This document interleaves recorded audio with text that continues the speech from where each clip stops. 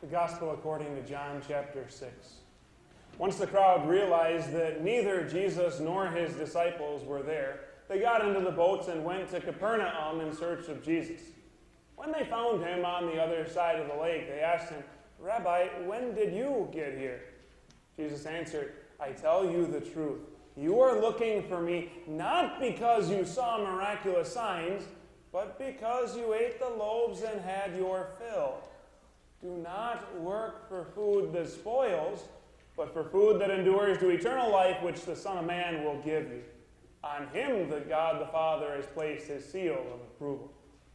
Then they asked him, "What must we do to do the works God requires?" Jesus answered, "The work of God is this, to believe in the one he has sent." So they asked him, "What miraculous sign then will you give that we may see it and believe you? What will you do? Our forefathers ate the manna in the desert, as it is written, he gave them bread from heaven to eat." Jesus said to them, "I tell you the truth. It is not Moses who has given you the bread from heaven, but it is my Father who gives you the true bread from heaven. For the bread of God is he who comes down from heaven and gives life to the world." "Sir," they said, "from now on give us this bread." Then Jesus declared, "I am the bread of life. He who comes to me will never go hungry, and he who believes in me will never be thirsty." Dear fellow redeemed, have you heard of the keto diet? Something I've only recently heard of, know a couple people that are on it, and it's kind of interesting. It's a low-carb, or even better, no-carb diet, okay? And that kind of forces your body to start burning ketones instead of those carbs or sugars that you normally feed it. Now, when it does that, that's called ketosis. And ketones are found in the fat. Now, that's kind of why it's getting popular, because then your body starts burning the fat that's stored up there. And to get started on that diet, you actually go on a fast, and that helps your body switch from burning those carbs and sugars to burning those ketones to start burning that fat. Now, I'm not bringing this up because I'm trying to give anyone any hints here today, but rather I want to ask this question. The connection is simply this: do we at times take the same approach to our faith, burning off the fat reserves? Are we strong enough that we don't need to keep feeding our faith? Or do we need to constantly be feeding our faith with the bread of life? 2 weeks ago, we heard about Jesus feeding the 5,000. Last week, we heard about Jesus' encore that same night when he walked on the water. Today, we hear about what happens the very next day. The same crowd, they were looking for Jesus, couldn't find him, so they go all the way to the other side of the lake and finally find him. And when they do, one of the first things they ask for, "We need a miracle. What miraculous sign are you going to do to prove to us that we should put our trust in you?" You just kind of scratch your head, didn't I just do that? What they essentially ask of Jesus is this: "Jesus, we know you fed 5,000, but Moses, he fed our forefathers for 40 years in the desert. What are you going to do?" They're essentially pulling this childish thing of, "Hey, are you going to one-up Moses?" Well, Jesus corrects their misunderstanding and tells them, "Moses didn't feed your forefathers for 40 years, God did." The whole way they went about asking that question just betrays the motives of their heart. They were not coming to Jesus as their Savior from sin. They were not coming to Jesus for spiritual food. They were coming to Jesus because they didn't want to have to work. They didn't want to be productive and earn the food they ate. They wanted a free meal. Far from starving us, Jesus wants to give us a feast. And he wants us to feast on his word. The irony here is the crowd didn't get it. The crowd did not realize what kind of food Jesus was really offering them. He told them he was the bread of life. All they wanted was just another meal to fill their bellies. I guess that leads us to asking, do we miss opportunities to feed ourselves? Catechism class is going to start again today. When's the last time you opened your catechism? Or is it fair to say that those catechisms sit on shelves and they're rarely used and frequently forgotten? Are we missing out on feasts that God has already provided for us? School starts here at Redeemer tomorrow in the area. Some schools have already started. Sunday school, catechism, there's a new Bible class, a Sunday morning Bible class, all starting today. Well, in school, I guess you ask, what's the goal for the end of the year? What do you want someone to learn by the end of the class or by the end of the grade?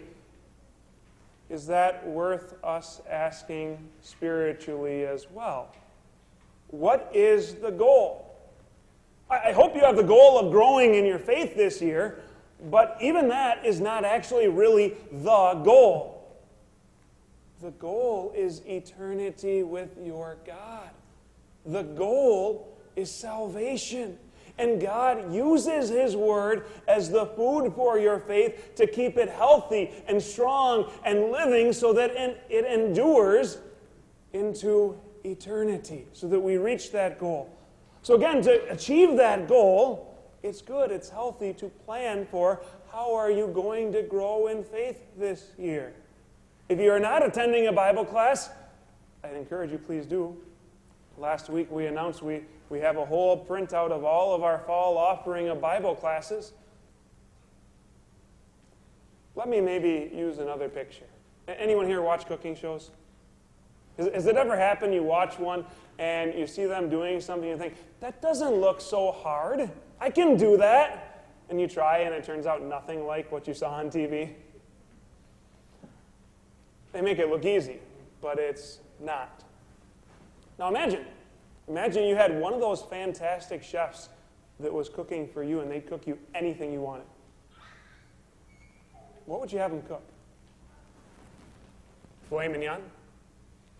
Salmon? Lobster? The desserts I'm not even going to try and get into. Whatever they made, it would be just superb, fantastic, and how many other words can you come up with to describe it? Can you imagine someone saying, you know, I'm really not all that hungry right now. I think I'm going to snack on some Doritos instead. That'd just be crazy, right? You have this fantastic chef and you're going to snack on Doritos? No. Jesus is no slouch. He offers us the best of food for our souls, His Word. And yet, is it fair at times to say that we would rather have snack foods, unhealthy snacks, than the marvelous meat of God's Word?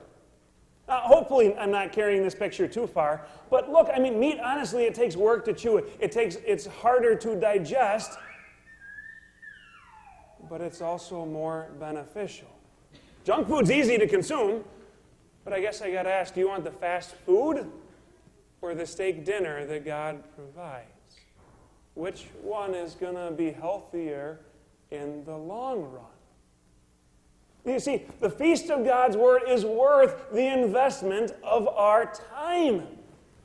Now, in this world, it is not healthy to overindulge in food. However, when we're talking biblically speaking, God wants us to become fat in His Word, to read, learn, and inwardly digest it, to store it up, to enjoy the feast that He's provided for us. Now, have you ever come across someone with a sign asking for money, need money for food? And you're moved. And so you go and give them some food, and they turn down their nose at it. Oh, I guess you're not really as hungry as you were portraying yourself, huh? Well, how many times haven't we cried out to God for help, but have a hard time making time to be in His Word, to listen to what God says? Have we maybe even done the same thing, crying out to God, portraying ourselves as those starving for help, and yet despise some of the very help that God gives? Do you think maybe God provides some answers to some of our prayers in His Word? Definitely.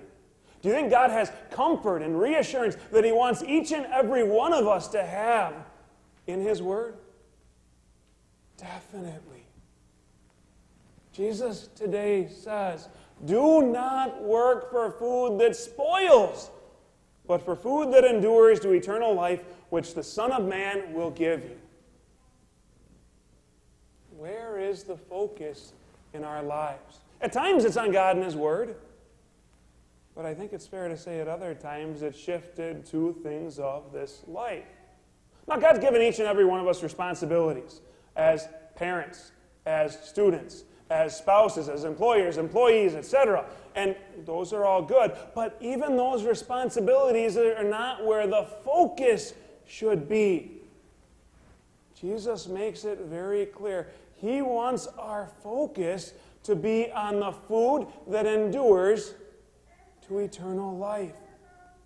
Not the food that spoils. Now, this is good for self-reflection for each and every one of us. This is good for some repentance. Jesus tells us today, He is the bread of life. Whoever comes to Him will never go hungry. He quiets the fears of our souls with His message of forgiveness. He fills the hunger of our souls with His promise of eternity and salvation. I have nothing against the keto diet, but we do not want to take that approach in our faith life, to try and burn off our fat reserves, to try and live off of faith and knowledge we had when we were kids or in catechism or younger in life. We need to be continually feeding this faith with God's gospel promises. You see, we need to go to the cross day after day after day and there find the comfort and assurance and certainty that our sins have been paid for and washed away. We don't want to try to say, I know enough of God's Word. I don't have to keep being in the Word myself and having devotions. That's really slowly starving your faith. But isn't that what the Israelites were doing? The ones that came to Jesus? They came to Him wanting another meal for their bellies, and they were so blind that they missed the feast that Jesus was pointing them to. They missed what Jesus was saying as He said, I'm the bread of life. I'm the one that feeds your souls. Jesus today invites us to come to Him for spiritual food. He invites us to come to Him and have our appetites filled. He invites you to feast on His Word. It's in that Word is the only place we hear about His work of salvation and the assurance that our sins are forgiven and there's a place for us in heaven. Now, if you had a professional cooking for you, would you just be content to nibble on the feast that they had laid out for you? Just a little nibble here, a little nibble there? I have a hard time picturing that. I'd be, maybe not gorging myself, but stuffing myself, right? Let me close with a question for you today. Are you content to just nibble on this Word of God that He's given you, that is soul food, that is the only thing that continues to feed your faith, help your faith grow, that's a feast spread out for you and laid out for you? No. Feast yourselves on the food that Jesus gives for your soul. Amen.